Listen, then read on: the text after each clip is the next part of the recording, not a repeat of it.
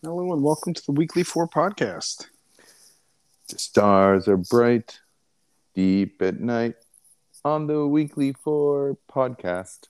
Joseph butchers that song when he sings it on the podcast. So I believe it has only been a week since our last record. No, wait, 1 second. 2 weeks. 2 weeks? All right, we're getting better. Getting better. Getting better all the time. For those of you who just can't get enough of the Weekly 4 podcast, please subscribe to listen to more of this high-level singing from Mr. Levenstein. I wish I could listen to more of my singing. Oh, wait, I could. I'm just going to listen to the recording tomorrow. Oh, there you go. So much free time on your hands. Yes, free time. Joseph Free Time Levenstein. Name? It's an odd name your parents gave you, but teach their own. So they're free spirits. So speaking of spirits, I actually have a drink tonight. Do you have a drink tonight, Mr. Levenstein? I do. L'chaim. L'chaim. What are you drinking? Oban 18 to some more Astro victories. 6 more. 5 down, 6 to go. That's actually our first topic. I'm enjoying a delicious Tepe Mezcal from Mizonte straight out of Guadalajara. Awesome. Anyway, getting to what I was just at, the Houston Astros on Mickey Mantle's 91st birthday, just to pour salt into Yankee fans' wounds who may be listening to this, beat the Yankees 3-2 in Game 2 of the ALCS. Astros now lead them 2-0. They go and play on Saturday afternoon, Game 3 at Yankee Stadium. And then Sunday, they play Game 4. And if the Yankees win one of those two, it will go to Game 5 on Monday. And So if they win 2 of 3, the Yankees, then Game 6 will be back here on Tuesday. And if the Yankees force a Game 7, it will be here on Wednesday night. All right. So in your opinion, which team played better tonight? So they both didn't play great. The pitching was very solid on both teams. The hitting, not as much. Astros got a couple of lucky breaks, although the Yankees really only got their runs off of an Astros pitcher who committed 2 errors on the same play, which is very rare to see. If anybody can see the highlight, Google Framber Valdez fielding. So it was a hit back to the pitcher.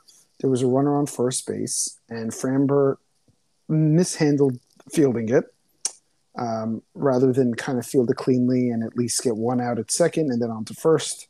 He bobbled it, and then after he bobbled it the first time, instead of he knew he only had 1 play left at first, he then threw the ball past the first baseman, allowing the runners to get to second and third. They both eventually score, but luckily those were the only 2 runs of the night. We had a 3-0 lead before that, held on with a 3-2 lead, and then our bullpen came in the 8th and the 9th inning. He pitched great. Fielding, not so much. He could have used the designated fielder, somebody to stand next to him that could field balls for him, so he wouldn't. That would have been excellent for him tonight, but can't complain after winning 3-2. Altuve is still, I think, 0 for 22 to begin the playoffs, which is an insane slump for him, especially since he hit 300 on the season. Hopefully he gets his groove back, especially after a fan in the 9th inning came out of the stands to hug Altuve. This fan probably had way more than me and you are drinking right now, is my guess. And then had to explain to my son Gabe, who was at his first playoff game, brought them good luck, got the win. But why did he come out of the stands, Daddy? Why did the police arrest him, Daddy? Where is he going, Daddy? Like, this is exactly what I wanted to do for the next 30 minutes of my drive home, is explain to Gabe how, even though he was nice to Altuve by giving him a hug, you're not allowed to run onto the stands, you will get arrested, and you're not allowed to pray to go to any more Astros games. As well as the fact that, why did Altuve hug him back? Because, how do I explain, in that situation, the last thing you want to do is upset the crazy person coming at you. Yeah. So that was a fun thing on the ride home, and that is his new takeaway from this game is, did you hear the crazy thing that happened? A guy ran onto the stands and hugged Altuve. So How long did it take the police to get to them? A good minute and a half. It took them even longer to get the guy down. Like, it took 3 or 4 of them. It was a big dude. But yeah, so Mike Gesicki was dared. The story will likely not come out because the last thing they want to do is encourage more people to do stuff like that. It also was right before the top of the ninth inning, so I was really worried it would screw up our closer because he's used to a set thing, and it delayed the start of the last inning by about 5 minutes, maybe 3 minutes. But luckily, didn't seem to have much of an effect. Got the win, and now we fly to New York tomorrow for Game 3 on Saturday. And on the Astro side, where do those points come from?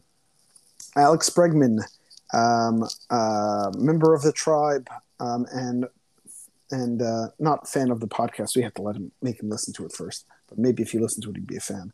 But fans of ours, or we're fans of his, 3-run home run on a long fly ball to left field, which I think the wind helped it a little bit. Probably would have gotten it out anyway, but that was the Astros' only runs really of the game. So their offense has really not been there. Just some clutch home runs, and luckily he had 2 members on. So this easily could be a series where Yankees are up 2-0 with things going a little differently. But I will take these 2 wins and head back to New York, and it guarantees another game, no matter what, at Minute Maid Park before the end of the season. So, because even if the Yankees would win all 3, Game 6 would be here. So, I wonder if Kenny and Ziggy are going to take any credit for Bregman's home run, since he had some potent matzo ball soup from them before Yom Kippur, or maybe after Yom Kippur. Yeah, after Yom Kippur. But, I mean, that was 2 weeks ago, over 2 weeks ago. So, I mean, if their food stays in anybody's system that long, I don't think I would be taking credit for it. I would probably want to hide that fact. And also worth noting that tonight was an exceptionally rare occasion where Minute Maid Park was open, that the roof was open. It was. An even rarer occasion is my wife is out of town, and I'm the only one home with my 3 children. I mean, it's a rare occasion tonight, so. And how's that going? So far, so good, although the baby's moving right now, so I hope I don't have to pause the podcast. I hope she falls back asleep. Otherwise, this is going to be a very long night for me. Oh, man. I hope she falls back asleep also. She looks like she's sitting up. She can't hear me right now. I'm in an area far away with the door closed, but I have the monitor next to me. Oh, man. Oh, I heard something. Yeah, I hope she's just making noises. Let's hope and pray. Anyway, we'll keep going with the podcast until my dad duties. Like God, and potentially could come up. The other thing that happened today. So, anything else you want to talk about before we move off the Astros Yankees game, which was awesome? Just go Stros, and happy that the Yankees lost. Sounds good to me. So the big trade in the NFL is Carolina Panthers traded probably the best player in fantasy football at running back, or top 3, Christian McCaffrey, who has been hurt, to the 49ers for picks. So the Panthers have been, let's call it bad this season, and don't really have any real hope. They are currently 1-5 and not going anywhere. And this guy is kind of middle to end of his prime. So they realize they're not going anywhere. So they are getting a 2nd, 3rd, and 4th round pick in this year's NFL draft and a 5th round pick in 2024, the 49ers, to get Christian McCaffrey. San Francisco really thinks this is the offensive weapon it's needed to compete for a Super Bowl. And this is the first time since his rookie season in 2017, when Carolina went 11-5, that he has a chance to even be on a winning team. So interesting.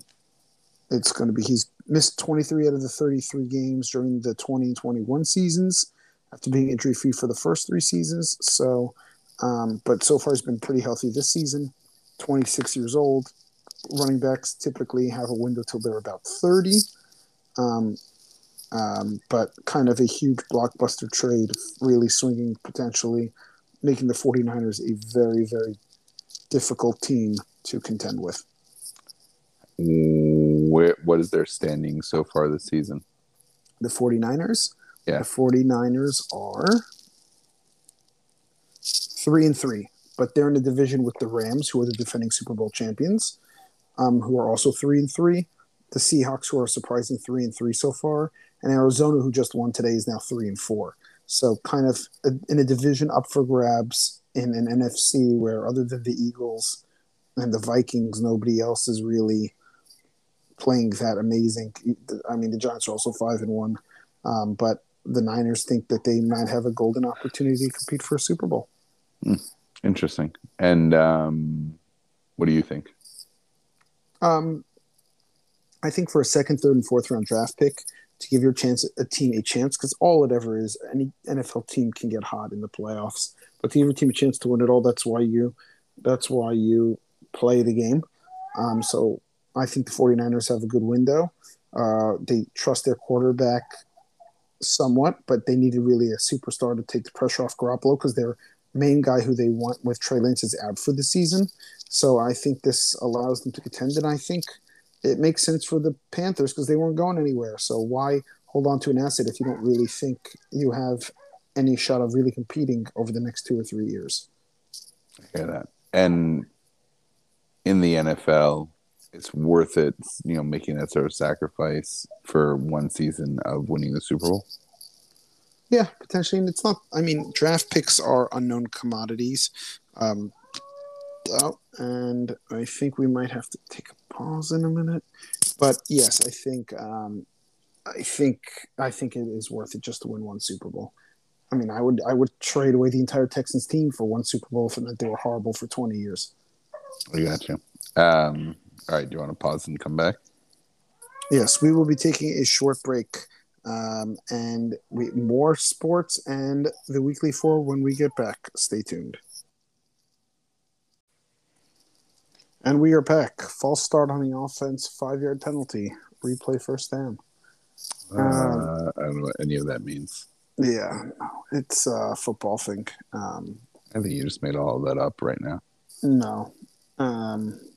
But speaking of just finishing up the NFL, and you wanted to make a football reference about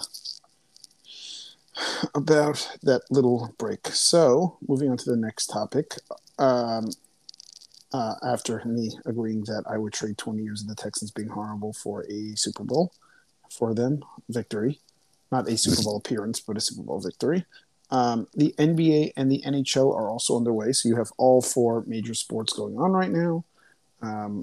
It used to be an anomaly when you had all 4 in the same day, but it is not anymore, with baseball kind of extending out till November, basketball and hockey kind of still starting mid to late October, and football obviously playing. So it used to be a rare occurrence when all 4 sports were occurring, but today was another one where all 4 were playing. So I think we used to talk about on the podcast how rare it was, and it is now becoming very much commonplace. Interesting. In October, late October, early November. So right, in this time of year. Yeah, makes sense. Yeah, it's called when my wife hates how much sports I watch time of year. She's like, oh, football. Oh, wait, baseball playoffs. And you want to go to all these games? You're like a kid. I'm like, I still am a kid. Kid in a candy shop. Well, I thought it was very apropos. I had a book about the Nickelodeon 90s with a shot of scotch on top of it that basically sums up I'm somewhere between 8 and 65 on a given day. So that exactly, and I say 8 and 65 is 73. That averages out to 36 and a half, which is the exact age I am. So that was just guessing, but look at that. So sounds very appropriate. You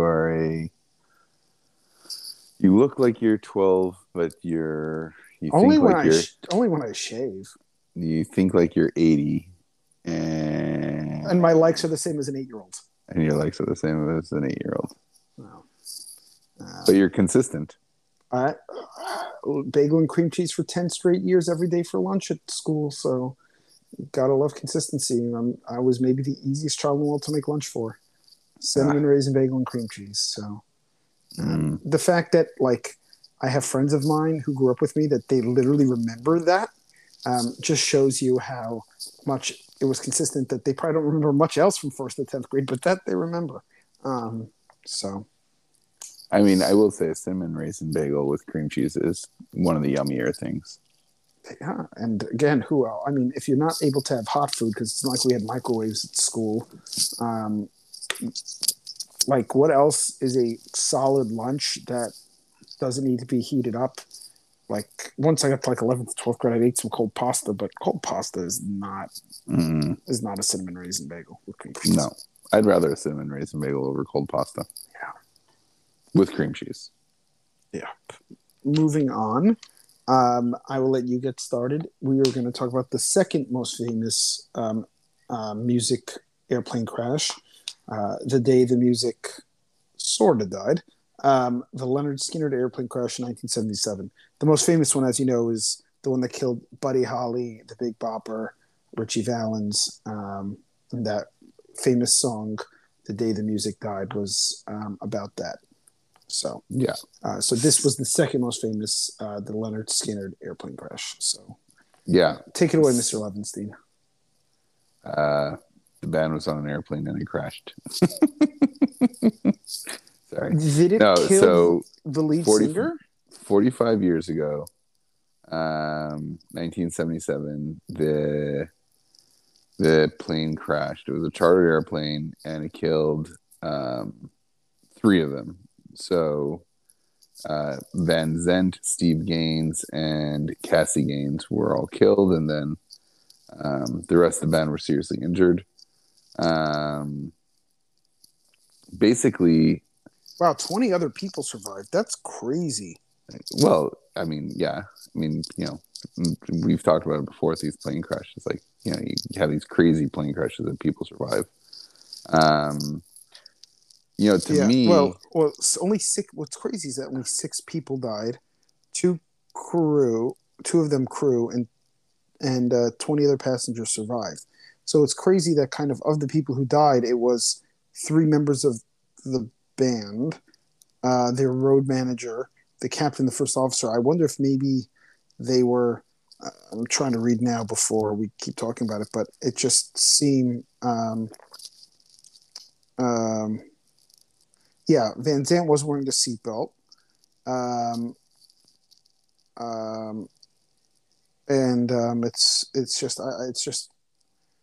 Most of the survivors were towards the back of the plane. I guess the more of the leads were towards the front of the plane. All of the survivors were seriously injured. Kind of awful, but really insane. So I guess again, typically the people who are the lead singer of the band are in the front of the plane. So, yeah, pretty sad and crazy. Did you read as to what was the cause of it? No, but well, I just did. Fuel exhaustion due to pilot error. So apparently the plane ran out of gas, and because the pilot made an error. Ooh. Such a shame. Apparently, this Pyle, who was I guess maybe part of the NTSB, said in an interview with Howard Stern later that the fuel gauge in the older model plane was known to malfunction, and the pilots had neglected to check the tanks manually before taking off. So, because they didn't check the tanks, they probably thought they had more gas than it was. Maybe there was a gauge that thought that it said they had more. So, very sad. And apparently, the band restarted up with his brother. Yeah. But in the 5 years, 10 years, I guess. Well, around 10 years. Yeah. 77 to 87. I don't know, but I'm saying they first formed in like 64, it looks like. So between the 13 years they were together, they released 5 albums. And, to me, it's one of those bands that, not every song of theirs I don't love every song of theirs, but I certainly enjoy listening to every one of their songs. And I really enjoy their style. My favorite song being Simple Men.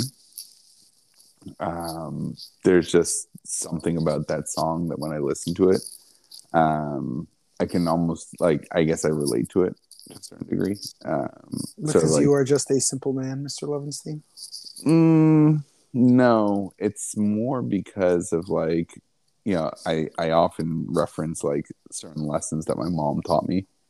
And certain things that she said to me when I was younger that sort of, I guess, stuck. And so sort of hearing the song where he talks about the things that his mom is telling him resonates with me. I will say that one of our fans and I, Rabbi Sprung, have debated Simple Man. One of my colleagues is a huge fan of this song, and I really like the what was song. the debate? Um, certain like shallowness, like from one perspective, is like certain shallowness in the advice that he's being given by his mom. I sort of counter that by saying it's not that it's shallow, it's like the simplicity, which from there you can draw complexity. But it's sort of like these simple rules of like how to approach life. But obviously there's more depth to life than just the simple rules that are being outlined in the song. Hello? I think we lost Mr. Levinstein. Not sure what he was doing, but we will get him back so he can talk more about Simple Man. We will be right back. That was odd. You all of a sudden stopped talking, so I had to cover for you. All I said was that it's really sad how their career was cut short by this accident, and I often think about what other beautiful music they could have created if they hadn't, lost most of their band in a plane crash.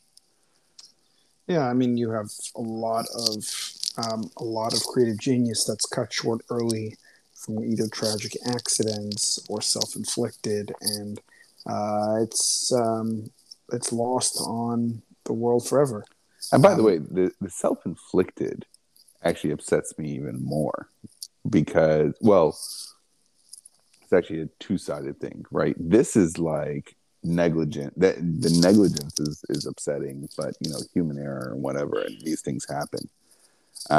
With the self-inflicted, it's so upsetting because on one hand, I believe that artistic beauty comes from a place of darkness, so it makes sense that people that create really beautiful art have a lot of pain inside, and sometimes that just overwhelms them. And so they tend to create the most beautiful things and then kill themselves, and because they just get overwhelmed by the darkness. And it's also equally or even more devastating. But yeah, either way, when you have someone in this world that's creating a beautiful anything that's just creating beauty and beautiful art, and Lynyrd Skynyrd's music is really beautiful, to lose it, it's such a shame. Got it. Anyway, I'm a fan of theirs, but not a huge fan. So I will cede the point to you on this one. Moving on, the Convention of 1818, which I just was reading, was the treaty between the U.S. and the United Kingdom, resolving boundary issues between the U.S. and Canada. Shocker that you brought this one up. I wonder maybe it's because you were born in Canada? Well, yes, I do have a soft spot for Canada. Or you're so old you remember the 204-year-old convention. Yeah, I wish I could live that long. So, do you? We're going to get into that in a different podcast because I didn't say live forever, but I wouldn't mind living for a bit longer. Yeah, 200 years, but what if, whatever, we're not going to get there, but what if everybody else around you didn't get to live that long? I know. It's a challenge. So what's interesting about the Convention of 1818 is that there's sort of like this informal border between the territory of Canada, which was under the control of the United Kingdom, and the United States. and this is where they formalized along essentially the 49th parallel. That would represent the border, thereby establishing what is, I believe, the longest and safest border in the world. And you sort of, I would look at that as one of the things that was necessary in order to establish that positive relationship between Canada and the United States, because if you don't have a clearly defined border, you can have constant disputes. And so, 1818 wasn't that long after 1776. And so establishing that border and sort of finalizing that probably was one of the building blocks that would have continued to, which would add to, I guess, the continued friendship and partnership between Canada and the United States. Also, if you think about it, 1818 was only 6 years after the War of 1812, where Correct. the British had just burned down Washington, D.C. So this is probably also necessary in order to sort of put that stuff behind the territory or the United Kingdom and United States and move forward. So I think it's a pretty monumental thing in terms of like establishing the relationship between Canada and the United States. And it's interesting, by the way, because when I was scrolling through Wikipedia on the same day, it was further back in history, but Chile and Bolivia and a few other countries also like had finalized like border disputes. I don't know if it's a coincidence that they all did it on October 20th, but the Convention of 1818 was the one that stood out to me. You got it. Yeah. It was went into effect January 30th of 1819. It apparently by the mid 1840s, the tide of U.S. immigration as well as U.S. political movement to claim the territory led to the renegotiation of the agreement regarding Oregon. So because apparently they had to renegotiate the Far West. But other than that, the two countries are probably the closest allies of any two in the world, and I don't think that's hyperbole, just because of what they kind of really mean to each other in terms of trade and everything else that kind of goes along with that. Trade, security, yeah, resources. Well, I guess that's trade. Trade and security. Even though what's interesting, especially to me, about all of that is the fact that how different politically they are in terms of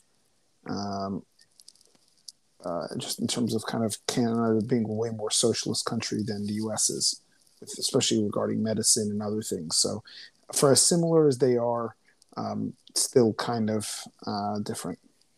The similarities, though, are where it counts, which is democracy, freedom,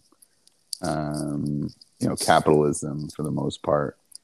And so, those are areas where you could potentially create, just call it strife, right? And I think about, Mexico, right? Like in Mexico. Like Mexico is an interesting country, but because of both the fact that Mexico is like the gateway to Latin America, and so you have a lot of people that come through Mexico into the United States illegally, but then you have the drugs and there's a lot of corruption there. So you see, like, and at the end of the day, it's actually also a capitalist, technically democracy, technically there's freedom of speech. It's also the fact that it's mostly a different language than what's being spoken in America. That's true. And also, except maybe in Texas and the Southwest, but and it's also interesting because Canada was a big part of the population of Canada were people that were living in the colonies. That when the British lost in 1776, they moved up to Canada. Correct. Whereas like Mexico, there were like full blown wars, and it was like the wars with the UK and the Crown, and not necessarily with Canadians. Whereas like Mexico, there were full blown wars between the United States and Mexico. As U.S. territory, technically it's Mexican territory. Like so, there's a very different history to the south and to the north, and but I still come back to the fact that the Mexicans didn't burn down Washington D.C. and the Canadians did. So you can come back to it and say, well, I think it's more they didn't burn it down, but they might have wanted to. Yeah, well, they for sure wanted to, but the bottom line is did that, you ever see Red Dawn? I love Red Dawn. Mexico invades the United States. Wasn't it Nicaragua? Nicaragua? I thought it was Mexico. I think it's Nicaragua. Maybe Mexico also. But by the way, well, so before I pivot to that point in a second, I'm just saying that, the fact is like you have corruption and in even if it's a democracy and capitalist and whatever, the relationship will be different. The Germans in World War One, the plan to invade the United States went through Mexico. Wow. The Germans in World War One had come up with a plan to invade the United States, and they proposed or asked Mexico if they could land their troops in Mexico and then move them up. And the Mexicans said, "Well, you crazy?" So, yeah, that would not have gone well. Mm-hmm. Moving right along, we are now talking about the Red Scare. The Red Scare. So it is the 75th anniversary of the beginning of the House on Un-American Activities Committee, investigating Hollywood and trying to figure out who were socialists to try to blacklist them. Who were communists, and to blacklist them, even though it didn't really get. I wouldn't say not that it wasn't bad already in the 40s, but really Joseph McCarthy, the 50s is really when it kind of reached its zenith. But this committee began now under Harry Truman, who was a Democratic president, and again, a lot of people think about it as when it was under Eisenhower, but not the finest day in American history. It seems like there's a lot of those lately, but something that's very important to talk about. When did this switch between the Democrats being conservative and the Republicans being liberals happen? Nixon, I think. Nixon was known as the new right under Nixon, because you had lots of more moderate, because if you look at Kennedy's presidency, he was kind of like almost a moderate Republican. Some of it, he's got maybe some more social stuff than you would have in the typical, but you had most people who were moderates. Kennedy, Nixon in 60 was very tight. And then Nixon, I think in 68, figured out that if he kind of took on more, it's typically thought of as 68. We would really need more of a political scientist here to answer this than me. I'm just trying to remember one of my poli-sci classes from freshman year of college. So no worries. Yeah, and then the other thing is with the whatever you want to call it, HUAC or the Red Scare. I always, and a part of this is like I think influence from my, I don't know, parents or grandparents or something, but there was an anti-Semitic. Yes, definitely. Most of the people they went after were Jewish people in Hollywood, Jewish screenwriters, Jewish. So it's not but because again, most of the people who were involved you had a lot of Jews who were really involved with communism. My grandfather, not a big fan of those people. He saw firsthand how awful communism was, but a lot of people unfortunately didn't pick up on the fact of how horrible it is and got involved with it. Doesn't mean they should have been ostracized or blacklisted as a result of that, but that is unfortunately what ended up happening. Well, I mean, it's interesting, and again, this is based more on movies than anything else, but like outside of the Soviet Union, people really didn't know how bad it was inside the Soviet Union. Correct. And again, if you think about it in its pure form, like when people think about communism, it's utopia, it's society, it's everybody working together. It's kind of like a kibbutz, but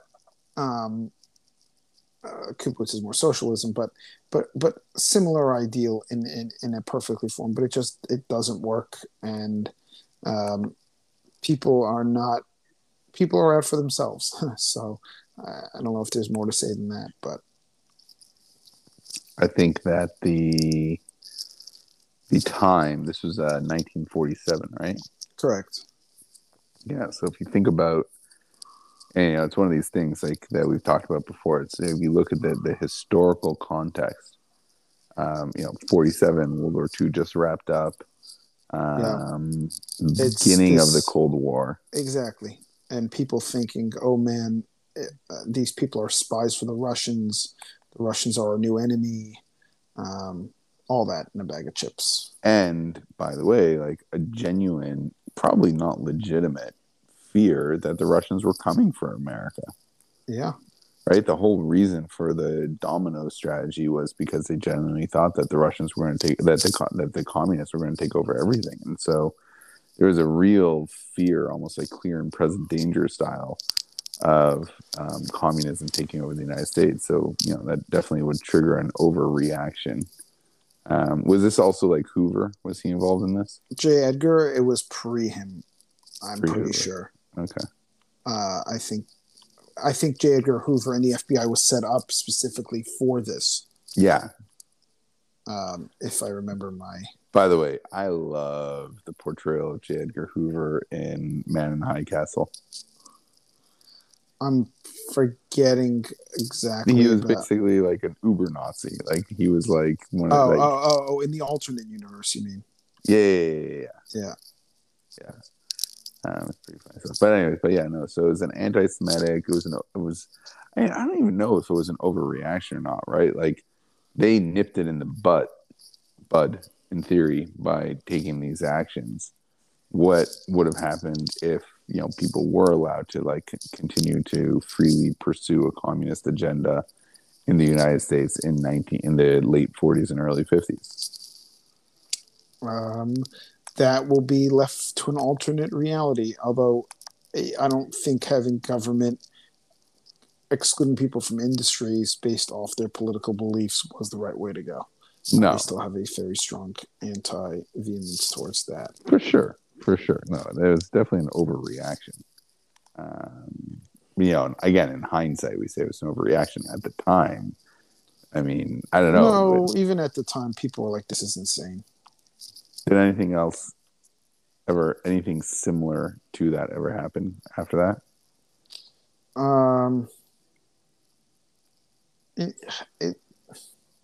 There were spies, but not like something like this. Yeah, nothing. I mean, you have the Julius and Ethel Rosenberg case where they were actual spies for the Russians.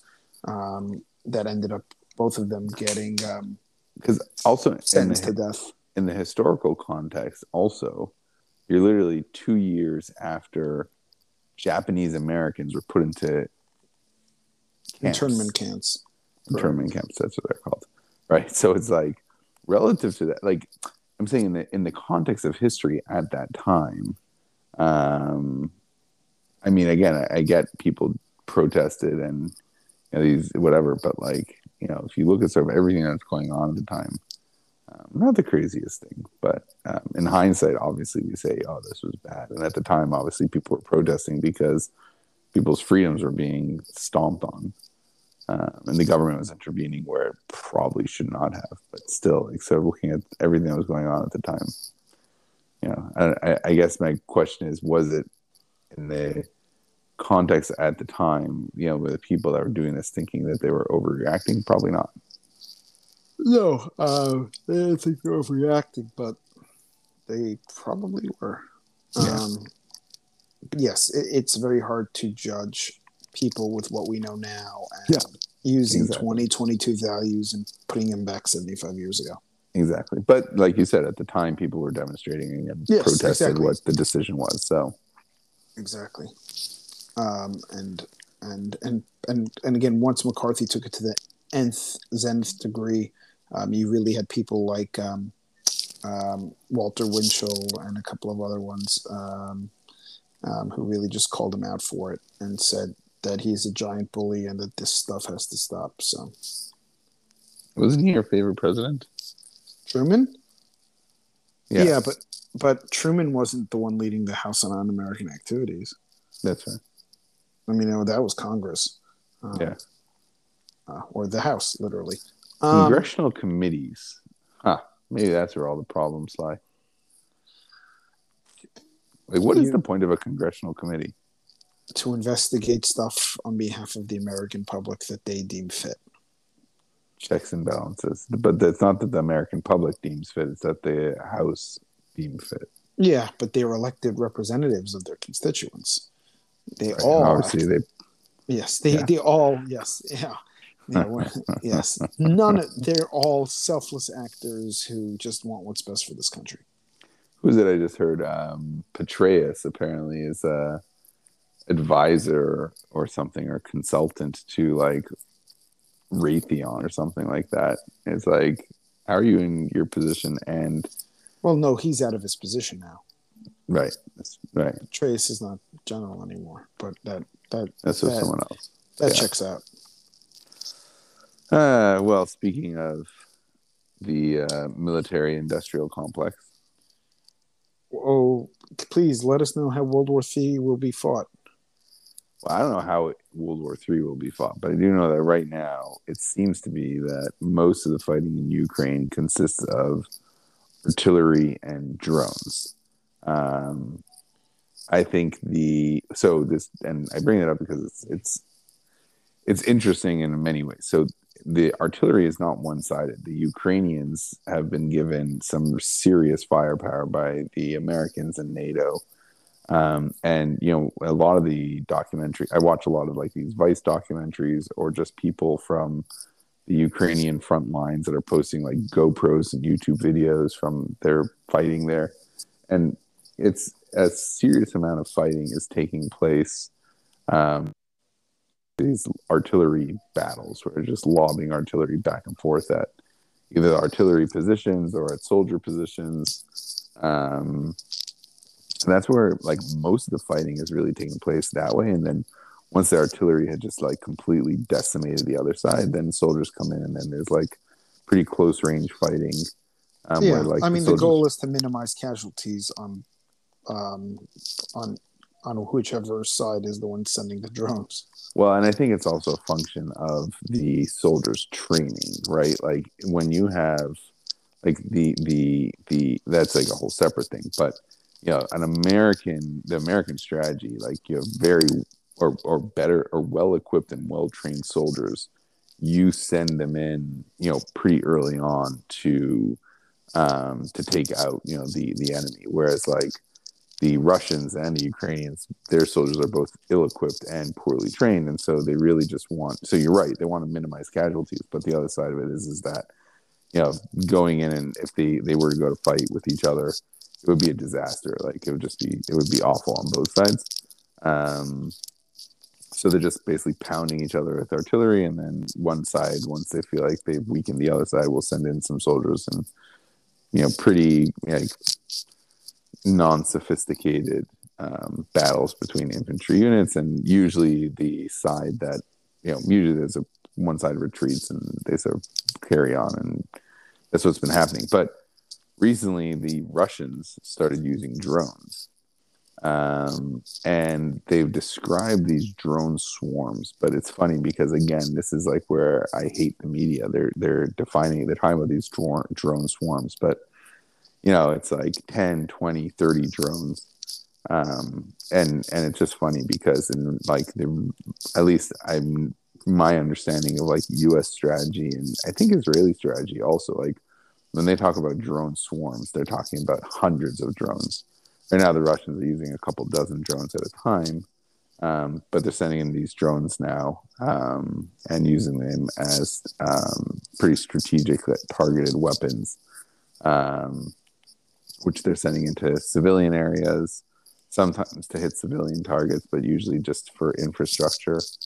And what's interesting, I was just reading an article earlier today, which was basically saying like they're being used to hit infrastructure, but the theory is it's actually more psychological. Pretty big drones. Each one costs like $20,000, so they're not small. They're very loud. And it's messing with people's heads.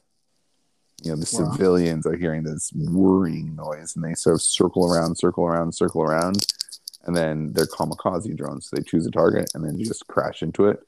and they had between like 80 to, I think it was like 80 to like 100 pounds of explosives on them, and they do a fair amount of damage. But they're circling around, and people are like freaking out. Everyone just sort of standing there watching these drones, not knowing where they're going to go. Yeah. Wow. Interestingly, awful and horrifying at the same time. Yeah, and now both America and Israel, I know, have the counter weapon of choice to these drones, electronic warfare, not missiles. Right, because you take down the drone technology, they can't. Yeah, that's exactly right. So, anyways, that's what's happening right now. The crazy thing in all of this is like every single day this fighting continues. We just are, the risk of this spiraling out of control is just increasing. And so right now, it's artillery, it's drones, but it's really scary. The question is Putin a rational actor in terms of not using nuclear weapons? And nobody knows the answer to that. I don't even think it's that. I don't even know if it's not even a rational thing, right? Could he use a tactical nuclear weapon on a battlefield and the West doesn't respond? Yes. I think the answer to that is yes. So, to answer your question, would it be rational of him to launch like a full-scale nuclear attack against Western Europe or the United States? No. Would a rational decision be made to use a tactical nuclear weapon on a battlefield against Ukrainian soldiers? I don't know. And would the West respond? I would hope not. Like, that's not grounds for war between the United States and Russia. It's grounds for war between Russia and Ukraine, which is already happening. But a tactical nuclear weapon on a battlefield, it's a horrible thing, and it's definitely a red line that's crossing. But that's why. Like, is it grounds for World War III to start?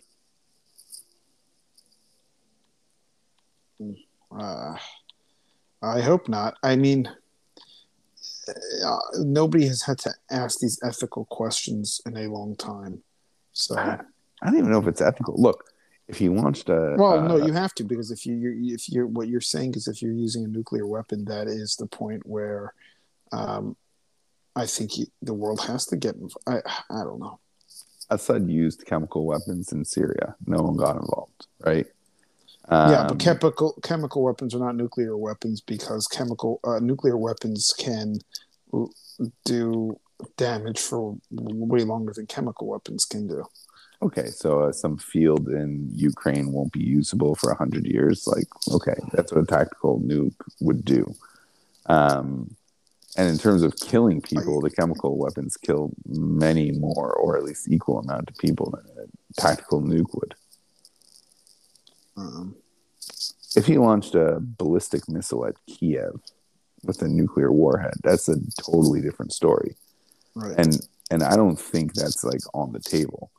I think this is more. I heard on the All In podcast, what David Sachs was talking about was basically if Crimea was being overrun by Ukrainian soldiers, would they use a tactical nuke to stop that from happening? And the answer is probably. And then the question just becomes, well, what does the U.S. do at that point? And I don't know. Like, it's sort of like this is a war happening between two countries. Neither of them are allies to the United States or anyone else in Western Europe. So why are you going to and it's horrible if it happens, but the whole war is horrible. So I don't know. War is hell. That's scary stuff. We're going to keep moving on. By the way, this may end up being a 2-part podcast for our listeners. So if you get part 1 done, great. And then this might end up being part 2. So stay tuned, because we still have a lot more topics to cover. Supreme Court and student loans. Mr. Levinstein, take it away. Yeah, so the Biden administration, in an attempt to, well, how they present it is alleviate pressure from the population that are burdened by student loans. There was basically Biden put together, I think it was an executive order. I don't remember exactly what it's described as, but basically a student loan debt relief program. And there was a request placed to the Supreme Court to block it from going into I action. gotta pause. I'm sorry, one of my kids is crying, and it's not the baby. Okay, bye.